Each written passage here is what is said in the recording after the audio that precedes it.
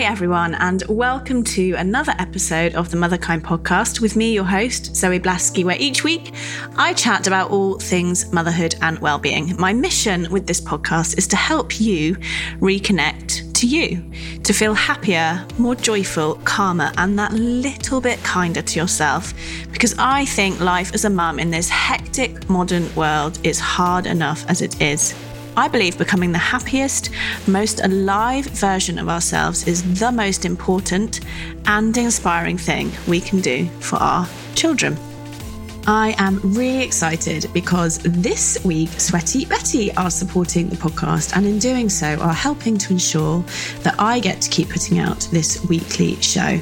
When I first started Motherkind, I wrote a list of all the brands that it would be a dream for me to work with, and Sweaty Betty was one of those brands. So it does feel a little bit like a dream come true that they are working with me on the podcast, because not only do I absolutely love the product, I've worn their leggings for years, and let me tell you, they last incredibly well. I also love what the brand stands for and how female empowerment really is at the core of the brand. You can absolutely tell that they've got an all-female design team. And if you follow me on Instagram, you will know that I've just started very slowly exercising again now that Rose is 3 months, and I've been wearing my Sweaty Betty Zero Gravity leggings. They are super comfortable and really flattering, which is giving me confidence as I'm slowly getting out there into the world of exercise again. I mean, let's be honest, I'm also wearing the leggings a lot when I'm not exercising, let's be real. And they also look great as I'm on the nursery run or just running around with the girls. So I would love you to try Sweaty Betty, and you can get 20% off full price product with code Motherkind. So that's Motherkind at the checkout for 20% off. Now on to this week's episode. Hi everyone, welcome to this episode of the podcast. What a time we are in. I hope that you are well. I hope that your family is well, and I hope that everyone that you know and love are well. And I hope that you are managing to stay relatively sane. I've been calling this the perfect storm for parents because I think this new reality that we've been thrown into is incredibly challenging on so many levels for us parents and caregivers, and I hope that you are doing okay. I've been hearing from so many of you about how you're feeling stressed and overwhelmed and guilty and anxious. So I really hope that this podcast episode is going to support you. It is with Sandy Newbigging. Sandy is a modern day monk. So for 17 years, he's been teaching meditation. He has been helping people find calm, which is exactly what we need right now. He is also the author of 12 books and has an incredible offerings on his website. So I would encourage you to check those out. In this episode, Sandy talks to us about how the only thing we can really control right now is our mind and our mindset, and how to do that, how to disconnect from those thoughts that might be rushing us forward into catastrophe or back into the past, into guilt and stress. He talks about how the place to find peace is in the present, and actually it's when we leave the present or when we resist what's going on that all stress begins. And I know this to be true in my own life. I also know it to be incredibly challenging to do these practices. So Sandy offers lots of ideas and support for how to actually do what he is suggesting that I personally found very helpful. I loved this episode. I love Sandy as a teacher. I've been following him for years, and I just wanted to let you know that I'm going to be joining his weekend workshop. It's all online at the end of April. It's called the Mind Detox. It's a Saturday and a Sunday, and there are 6 different modules on there that delve deeper into this work. I'm going to be doing it. So I just wanted to let you know. And Sandy's offering 50% off at the moment because of the coronavirus situation. So if that is appealing to you, then please do check that out on his website. Another thing just to share before we start is a bit of an apology from me on the quality of the recording. Clearly, we did this over Skype. Sandy was in Mexico. It was quite noisy. I have done my absolute best on the edit, but it's not up to the usual standards. So I hope that you can listen past some of the background noise and really take the wisdom that Sandy imparts in the episode. And I hope you enjoy it. Here it is. Sandy, welcome to the podcast. I'm so thrilled you've made time to chat with me this afternoon. Well, to be honest, time is what a lot of us have right now. But you're very welcome.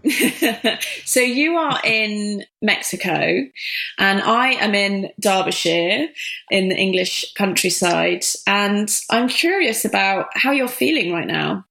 I'm feeling good, actually, to be honest. But I have been sharing with a lot of people that I kind of feel the last 15 years of exploration into this stuff has kind of been my preparation for times like this. I've been doing my best just to apply what I know and what I've been sharing to others. It sounds really poncy, the answer, but it's kind of honestly the truth. There's moments where I kind of go, will I ever get home? You know, as a little bit of background, I was meant to be flying a couple of days before this whole thing hit Europe. I'm from Edinburgh, but I live in Spain. And so the borders got closed and we made the choice just to kind of head to a little town on the coast in Mexico and just lay low for a bit until this whole thing passes by. So we're currently in a place called San Agustinillo, Pacific Coast, and I'm sweating my ass off. There's just moments where you kind of go, how long is this going to go on for, really? You know? But apart from that, I'm doing okay myself. Thanks for asking. Yeah, and I really liked that you shared that actually you're able to take all that you've been practicing on the road, as like I sort of call it, in this situation. I feel quite similar, actually. And it is hard not to sound, as you say, quite poncy about that. But I think I'm a long-term meditator too. And, you know, all those times that I've just not wanted to do it or I've hated it or I've resisted it, I'm sort of grateful that I pushed through that because I too feel pretty calm. You shared on your Instagram one of my favourite parables, and I'm wondering if that might be a really interesting place to start for people, which is the good or bad, who knows? Oh, yes. I love that story. It's one of my favourites. Could you just share the story and then how people could apply that to this situation? Because what I'm seeing a lot of is people catastrophizing, projecting fear into the future, not being okay with uncertainty. And I think it's such a beautifully simple story and so relevant for right now. There was a wise old man, and he was just minding his own business quite happily one day, and his horse ran away. And his neighbour came over all sad and all, sorry to hear your horse ran away. And the wise old man said, good or bad, who knows? A few days pass and his horse comes back, but bringing 10 wild stallions with it. And the neighbour comes over looking at the spectacular scene. Wow, this is amazing. You've got all these free horses. And the wise old man says, good or bad, who knows? A few more days pass and his son is out breaking one of the horses and he gets thrown and breaks his leg.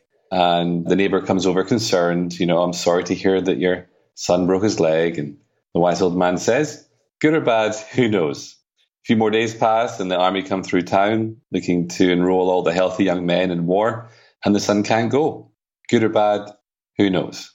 There's a different versions of that story that's been shared over the millennia, the centuries, but ultimately that is the version I remember, and I just love that story because it does help us to take a step back, to refrain from jumping to conclusions and assuming the worst, going less into the future with worst case scenarios. And it just helps us to kind of go, well, it might look bad, but ultimately, who knows? Yeah, and it's so interesting what I'm seeing right now is this sort of dance, and I'd love to get your view on this, of people sort of in denial and people in the opposite denial, in absolute panic and fear. And you talk a lot about just accepting reality as it is. Can you talk to that and how that idea might be helpful for people at the moment? Well, you know, we're often conditioned to believe that our life, our circumstances, other people, news, world events is the cause of our stress, struggle, suffering, anxiety, or whatever. And as long as we continue to believe that that person is making me feel this way, or that thing over there is causing me this stress and anguish, then we're going to end up being disempowered because we're giving our power away to these external things. Ultimately, what I've discovered over the last 15 years exploring this very deeply, I've become a monk along the way, meditated for thousands of hours, done hundreds and hundreds of mind detox sessions with people all over the place. What I've observed is there's a common denominator in stress, in struggle, in suffering, and that's conflict. Now, when I say conflict, I mean inner conflict. And conflict internal requires kind of two things. You have a resistance and you have attachment. And when we're playing out either of these two things, we usually end up struggling, suffering, and experiencing lots of anxiety or stress. So the stuff in our life isn't necessarily causing us the stress. It's our internal conflict with it. I'm resisting it because I'm attached to something else happening instead. Now, if you get your head around that simple formula, if you're stressing out what's really going on, it's not the thing that's making me stressed, it's my thoughts about the thing. But these thoughts are conflicted thoughts. I'm resisting it. I don't want this. This is bad. This is wrong. It's worse. It's negative. Or we're kind of attached to something particular happening. The child has to be asleep by 6, or they have to get the shoes on by a certain time, or whatever it might be. I don't know. But, if we're attached, then we start getting stressed. If we're resistant, we start creating negative emotions. Is this making any sense at all, Zoe? Yes. What I would love is, given the current situation, this would look like someone who is maybe incredibly anxious because they're attached to the idea that their child should be going to school every day, and resistant to the reality that they are having to homeschool right now. What I'm hearing you saying is that it's that resistance and that attachment to how things, quote unquote, should be that's causing the stress, rather than, I guess it's the letting go, isn't it? A letting go of those expectations of how we want things to be. Is that right? Yeah, it's letting go of all the stories in our mind, basically. Our mind wants to come up with just stories after stories after stories. And one of the main problems people have is we believe these stories are real, and we fully get caught up in them, and we think that they're reality. We just basically have a commentator chatting away in our head, and the commentator is really judgmental a lot of the time. It's constantly deciding whether X, Y, or Z is good or bad, right, wrong, better, worse, positive, negative. And we're kind of often living it out through this kind of lens of what I call the judgment game. And if we end up on the bad, wrong, worse, or negative side of this judgment game, we usually end up resisting it, and we end up in conflict with it again. The good news is that if you can see these stories and let them go and just be fully present with what is showing up, there's going to be a lot less stress and actually a lot more joy and a lot more peace. It's actually going to be fun. It can be a real adventure. But what happens is we get too stuck in our mental ways, like how life should be and what should be happening right now. We lose the magic and we lose the joy. And I don't know any mum I've ever met that doesn't want magic and joy, And I know that because they don't want the stress and the fatigue and the monotony or whatever, They want it. If given a choice, if they could wave a magic wand, it would be a joyful experience to be a mum. And I think one of the reasons you might do this whole podcast is that ultimately that's what you want people to be able to have more of, enjoy motherhood. Am I right or wrong? Yeah, you're right. Exactly. So we want joy. And we know when we're being really serious and grouchy and short-tempered or controlling. And what we ultimately want is actually a more liberated relationship with ourselves and with our kids. And we want to be able to roll with what's happening and be creative and spontaneous and play with it. And then a part of us also wants to make sure that I'm a good mum and they're going to get their education and they're going to get fed on time and everything's going to be clean. And, and there's this huge benchmark and ideological standard, which is totally made up, but, we we put so much pressure on ourselves. And the more we let go of all these stories and ideas and expectations and criteria and hoops that we have to jump through, the more we can actually see that we're doing a great job and the kid's going to be fine, and this is a new experience and let's make the most of it. If I am in my head resisting it and moaning about it, it's going to have an impact on how I am around the child or how they are towards me or just the general enjoyment of the whole situation that we're going through. We're all in the same boat right now, which is a very unique scenario. And we have a chance to really stop and be present with our children and make the most of this unexpected set of circumstances. Yeah. And if someone's listening to this, they might intellectually get it. I know I certainly do. But there's a lot of people going to be listening saying, that's all well and good, Sandy, but I have to get my kids to do their maths. I have to get them to do their sums. The schools have been sending out all this content and work that children have to work through. And I was really interested when you said, I can't remember your exact phrasing, but that's all an illusion, that's all this standard that is made up anyway. Can you talk to that? Because what I'm hearing from a lot of my community is that's where a lot of the stress is coming in. This idea that in this crazy situation, they still have to be achieving and doing as opposed to being because of this external force of education. I think in your question, you gave a huge clue as to what shift a person needs to make in order to feel better. You said the word have to, and words matter. Words are things, words impact our inner experience of life. And if we're in a have to or should or must, we're in a lack of choice.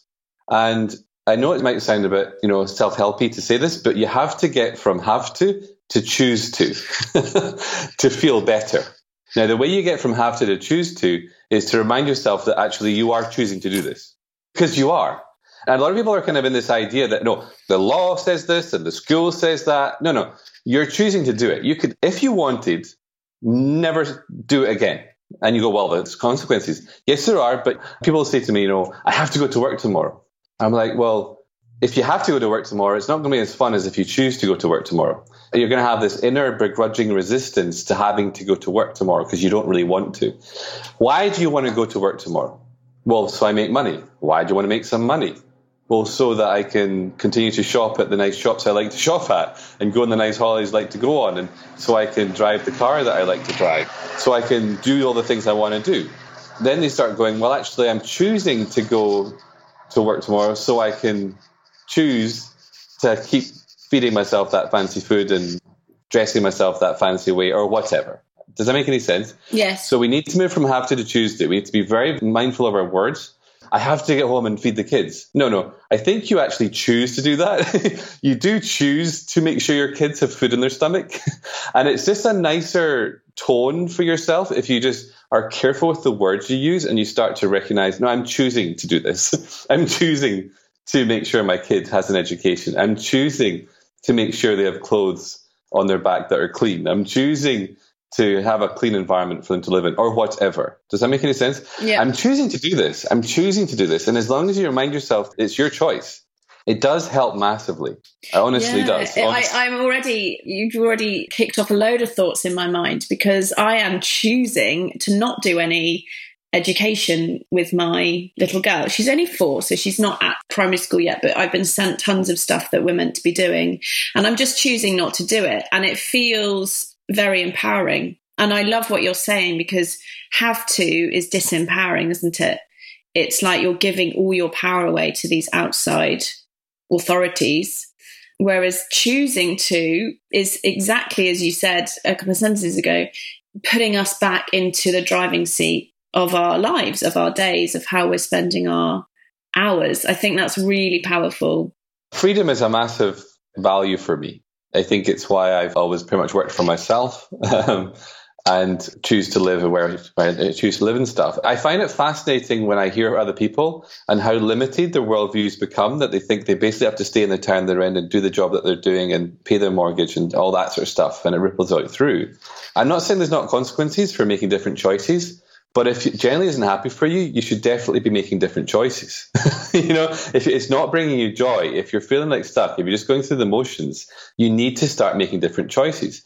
And the consequences need to be, well, just part of the process of you actually living the life that you really want. What I'm trying to say is, I'm not saying everyone should just not pay the mortgage tomorrow and walk out the front door and leave everyone behind. I'm not saying that. I'm saying we need to remember that we are the choosers of our life right now. And you actually have a choice. You could go and strike if you wanted to. You're not going to, because you love your kids, but you could. It's your choice to do this. Is this making any sense? I can imagine this conversation could press some buttons, because I imagine a lot of people listening, the mind is going to want to throw up, no, but Sandy, you don't understand. Yes. Kind of thoughts. You don't know my situation type of thoughts.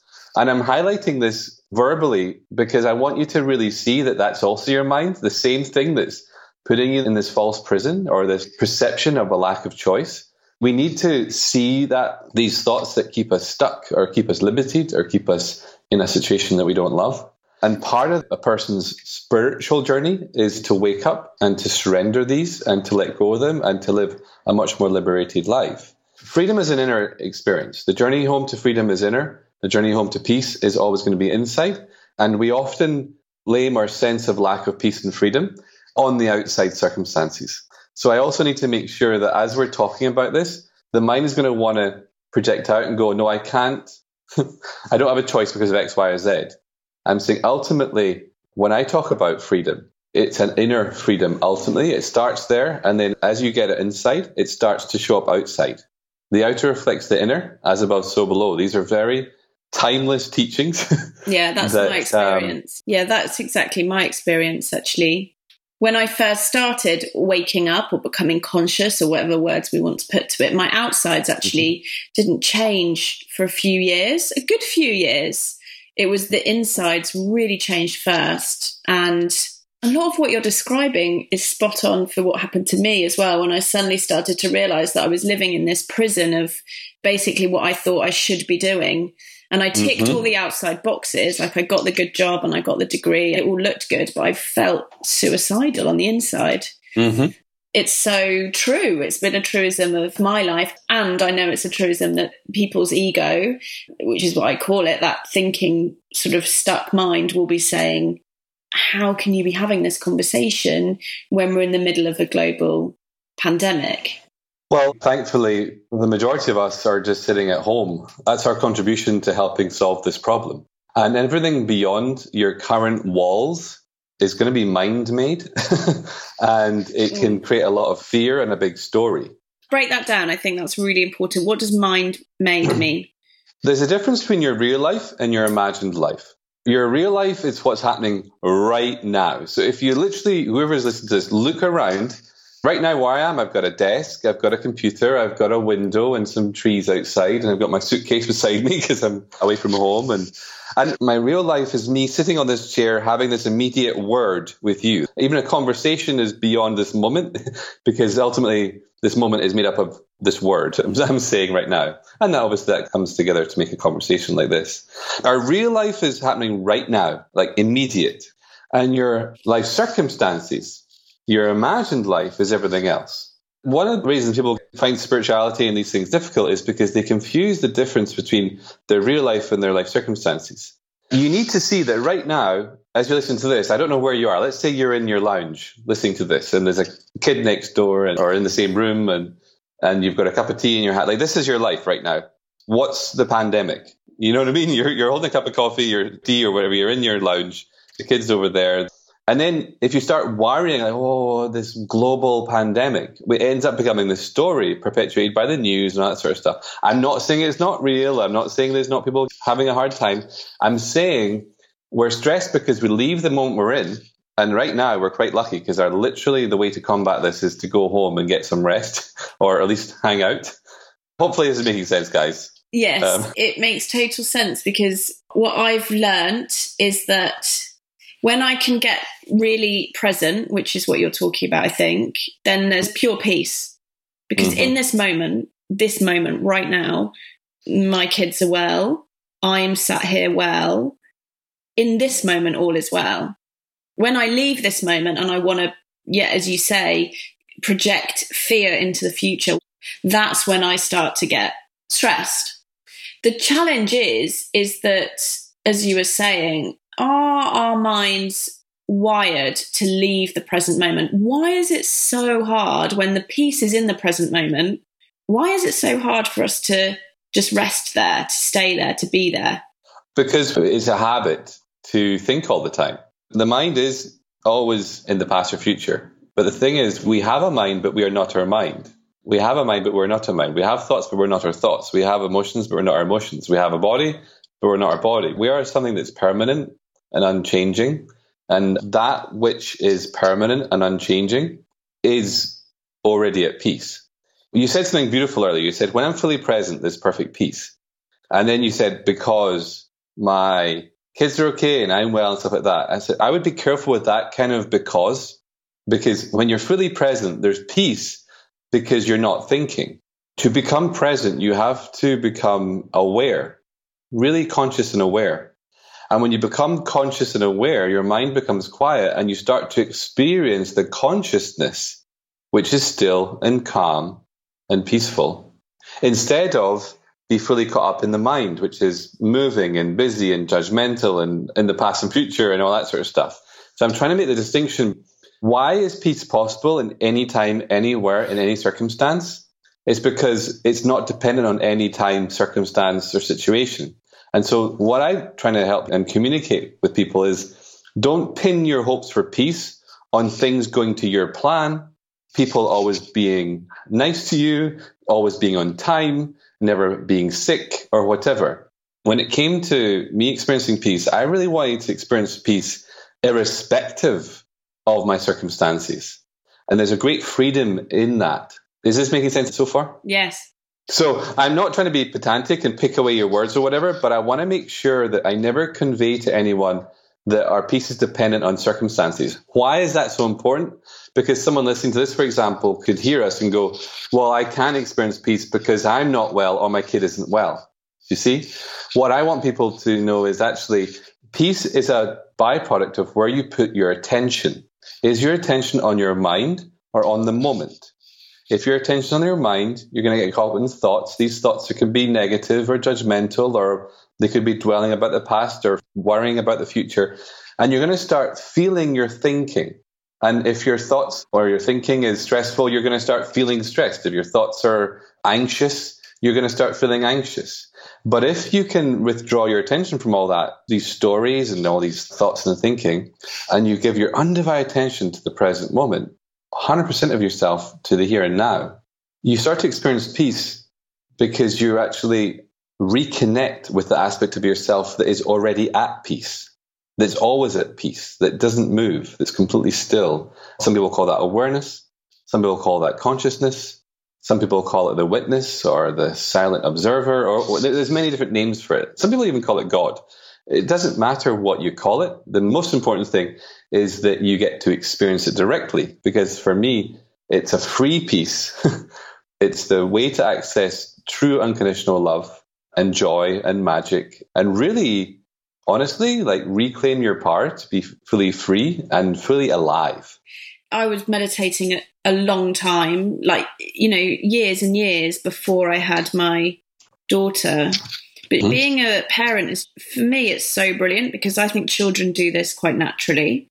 Like I've noticed that she can just be present with something for hours, to the point where after minutes I'm bored and my mind is going, and she'll just want to stare at a blade of grass for hours. So what happens then? Like, are we born with this natural ability to be present? And then does it get conditioned away from us? We're born present because we're not thinking. One of the reasons I think people love to look in the eyes of a baby, I don't know anyone that goes, oh no, baby eye. I think a lot of people like to look in the eyes of a baby. And one of the things that we see is this undiluted, pure awareness, absolute stillness looking back at us. The baby isn't thinking yet. The baby's not looking up at you going, my God, she's put on a few pounds. Or she needs to get her roots redone, or whatever. You know what I mean? The baby isn't thinking. And because it's not thinking, it's not judging. And because it's not judging, it's not bored or resisting. Because it's not thinking, it's not in the past or future. It's just present. And for the baby, it lasts a while. But when the mind starts kicking in, when we start getting trained to think, and we start getting taught that thinking is more important than just being still and present, which is quite a conditioning that happens at school, I believe. When we're trained to become little thinkers and doers and then eventually grow up to pay our taxes and, be good little citizens, I'm getting a bit controversial here. But when we go into that kind of conditioning process, naturally we start relying on our mind and ego more than the moment and this inner consciousness, this awareness. When you start living from awareness as opposed to the mind, you start being able to really truly access intuition, clarity, wisdom, spontaneous knowing, creativity. In my observation and investigation, It's actually how we're meant to be. We're not meant to be thinkers. We weren't born on this planet to think all the time. If thinking was natural, it wouldn't cause us so much stress, suffering, ill health, and premature deaths and all that sort of stuff. If thinking was the way we're meant to be, it wouldn't cause so many problems. I think humanity is currently in the process of waking up to the recognition that actually we've been thinking way too much, and we need to get back to peace. We need to get back to presence. We need to get back to the present moment. And it's an inner calling, this. You know, a lot of people listening to this will have that, yeah, I want that. I know that. It feels true to me. I'm not here to spend my whole life in my mind. I'm here to enjoy my life in the moment, you know? Yeah. So I want to share something, if it's all right, about being present and being a parent, because I'm a monk. It's a long story, but I have monk friends as well. And we're modern day monks, so we can have partners and we can have children and families and all that sort of stuff. And so I have monk friends who are raising kids. And one of my monk friends, I was hanging out with him in Edinburgh for the day of the Edinburgh Festival, you know, a few years ago now. And I remember seeing this little kid just sitting on his shoulders the whole day as we're hanging out. I guess you would call it, in modern terms, perfectly behaved, but I don't like to say that.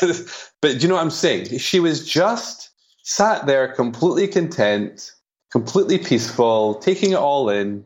And he was able just to get on with the conversation with us. He wasn't having to entertain her the whole time, or she was just hanging out. And I said, okay, after about 5 or 6 hours of this, you know, very peaceful kid just hanging out, enjoying the day and not demanding the attention, which I'd seen in other kids and stuff so much.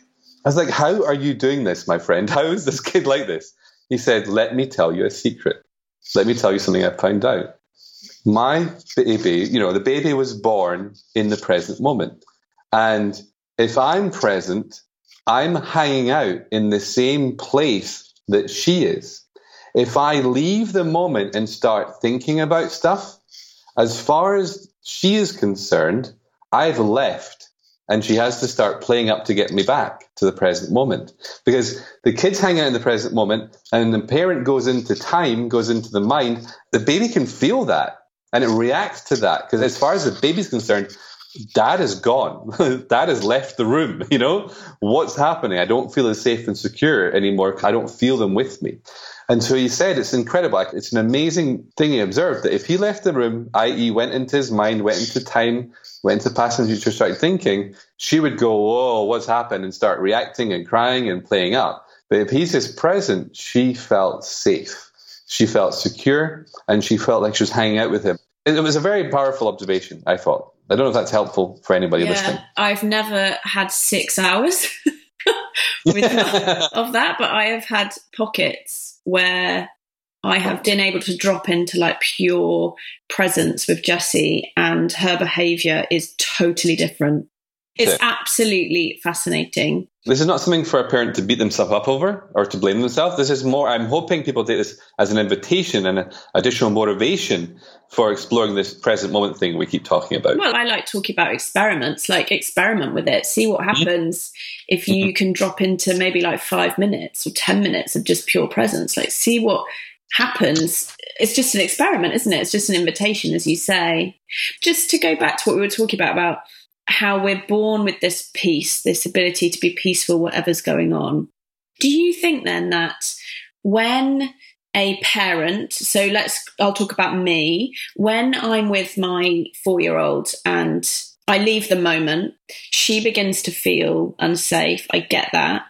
Do you think that's then when she starts to adapt her thinking in order to feel safe? Does that make sense? Like that adapted child, is that where I think a link?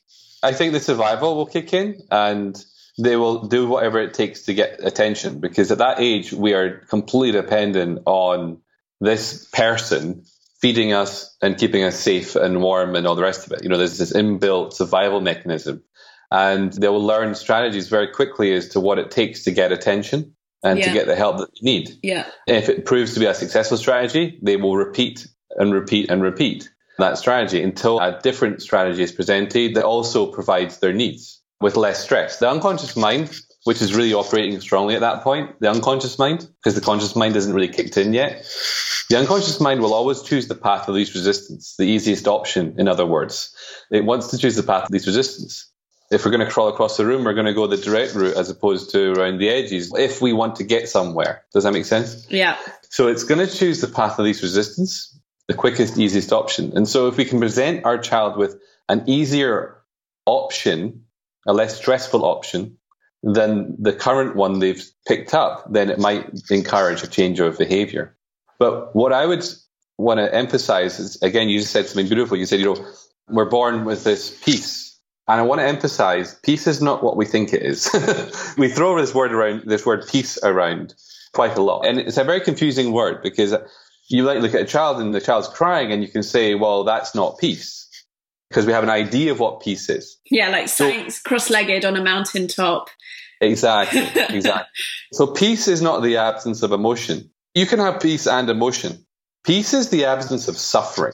There's a big difference there. Peace is the absence of suffering. Yes. What that means is, one of my goals as an adult is to return to be more like a child, to have a kind of relationship with, for example, my emotions like I did when I was younger. Let me explain what I mean by that. I'm not saying I'm going to roll around Marks and Spencer's, having a tantrum or whatever. I'm not saying that. What I am saying is that if you look at a child, they are having the appropriate emotion for the moment they're having. They're having the appropriate emotion for the moment they're in. What does that mean? Well, 1 minute they're having one emotion, and you've seen how quickly the emotion can change to another one within moments, okay? Yeah. You see, we know this is a universal thing. We know this. And people will say, oh, the kid's distracted from the thing before, and they're distracted. But distract the kid and they'll feel better. No, the kid's not distracted. The kid's actually present and therefore has a different emotion because they've now immediately moved on to the new thing, and that new thing requires a new emotion. They're not dwelling like we adults do, reminiscing, going over things, thinking things, judging things, and that's what perpetuates emotions. So actually, in reality, the more you awaken and become more conscious and present, you'll find that your emotions come and go far quicker than previously. I used to get upset and be annoyed or something, and I could be annoyed for days about something. It would linger. Yeah, same. And that's one of the reasons I started doing all this thing, because I was fed up suffering and struggling. I just couldn't live with myself anymore. There's these emotions and stuff. I don't know if this is useful to anyone listening, but I want you to know that your kid has much to teach you, especially when it comes to being present, the relationship you have with your emotions, because they're not dampening their emotions. They're not playing them down. They're not suffocating their emotions or suppressing their emotions like us adults often do. They're just expressing them, and then they move on to the next moment and express something else. So I don't want people to think that peace is the absence of emotion. We have peace by resting into who we really are, by being present. And when we're fully here and we're beyond the mind, we're no longer judging, resisting, attached to stuff, dwelling in the past, future. And as a natural consequence of that, there's no suffering. So there's a big difference. So when you started this whole conversation with me saying, how are you right now? The answer is, I'm not suffering. I'm in peace. Mm-hmm. Is there lots of stuff going on? Absolutely. British Airways has cancelled my flight? Absolutely. Do I know when I'm ever going to get home? No idea right now. Do I know if the coronavirus is going to completely kick in terribly in Mexico because the president doesn't appear to be taking it seriously? That's what the media is saying. I don't know what the truth is, but there's lots of things that I could go into my mind and start freaking out about or worrying about or resisting. Or I can just be here and meet reality where it's showing up. You've just made me think of something which I had forgotten. And it's so powerful that I've remembered this now, which is that pain is inevitable and suffering is optional. And can be optional. Yeah. Can be optional. And I heard that years ago and I never understood it. I was like, what is this? And I get it now, which speaks exactly to what you're saying, which is that this idea of pain, like I have felt grief. I have sobbed about the current situation, because that's a totally appropriate emotional response to right now. Friends of mine are doctors on the front line and I've sobbed for them. Mm-hmm. But as you say, I have then moved on to the next feeling or the next moment. I haven't held on and perpetuated that and made it suffering. And that's the thing. The difference between pain and suffering is thinking. You can be present with pain and there's no suffering. If you start thinking about something, then that's where the suffering kicks in. It's such a simple message, but I just hope people get the difference. We're not suffering from circumstance or what's happening in our body or health or our relationships, or we're not suffering from any of that. We're suffering because we leave the moment we start thinking about stuff. You might go, well, it seems too simple. Truth is simple. Yes, but it is. Yes, and is it Marianne Williamson, or it's not difficult, but it is different. And I think that's what I'm hearing about this, is that it's so simple, but it is so different to how most people live, isn't it? It's so different to how most people are taught in schools, in our families, which is why it can seem so confusing, I think, to start with, this idea that actually peace is available in any moment. It's just our thinking. It is different, and it's good to be different, because the majority of people aren't fully happy. Yes. They aren't living their life. Well, I wasn't. I hated my life. You know? Exactly. I mean, what sort of existence is that? I mean, we're not here to hate our life. We're here to live fully and savor every moment and make the most of every moment and use our gifts and talents that we were born with and fulfill our purpose for being. There's just so many things I could talk about. But what I'm trying to say is, like, we're here for so much more than the average. And you have to be different or you will get average. You know, most people are walking off a cliff into depression, sadness, anxiety, or some sort of chronic ill health. If you look at the statistics, a lot of people are on that path. I choose not to walk that path. Well, it's become so normal now, right? It's like normal. To hate your job, to have anxiety. And then you ask people how they're doing and they'll say, not bad. Yeah. Like, it's fun. I'm with you. Like, should aim a bit higher?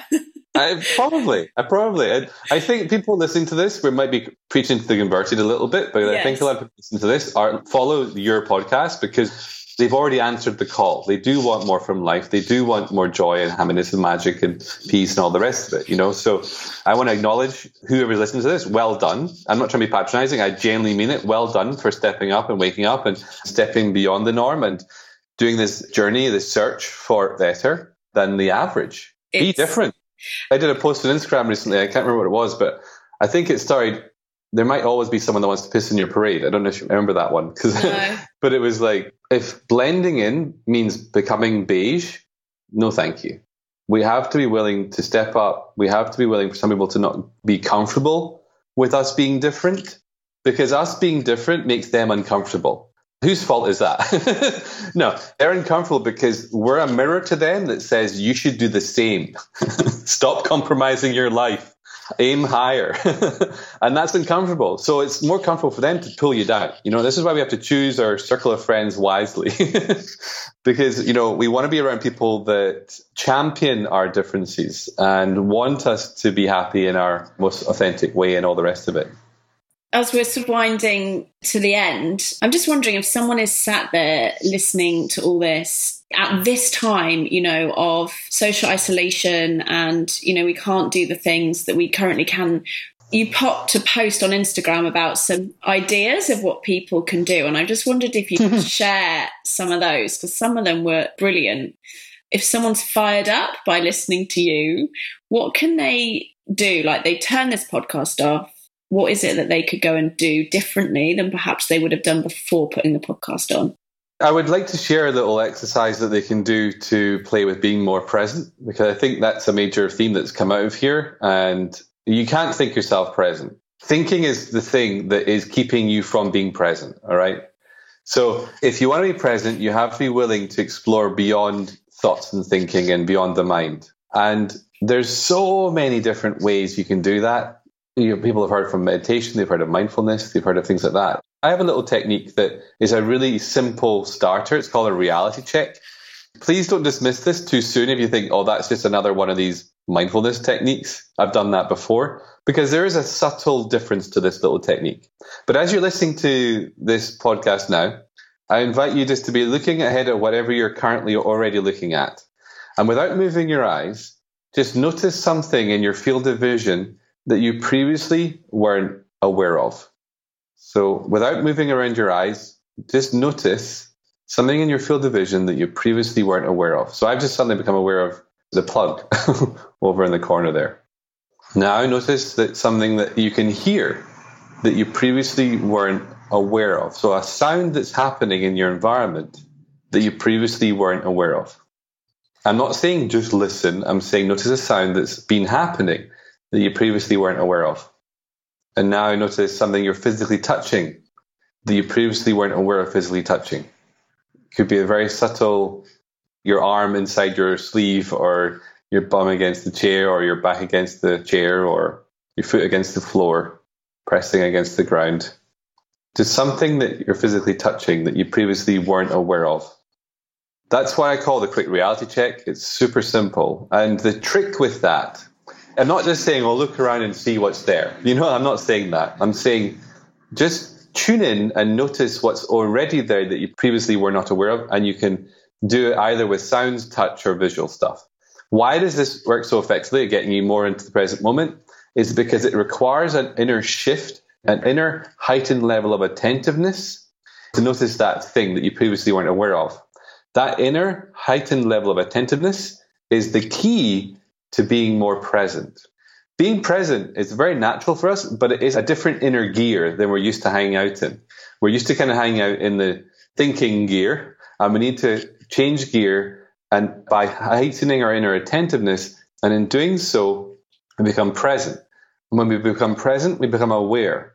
When we become present and aware, we start to experience what our present moment awareness feels like. And we discover our present moment awareness is still, is silent, is peaceful, is calm. And it's always that way. Peace never left us. We left peace. And we can return to peace anytime, anywhere.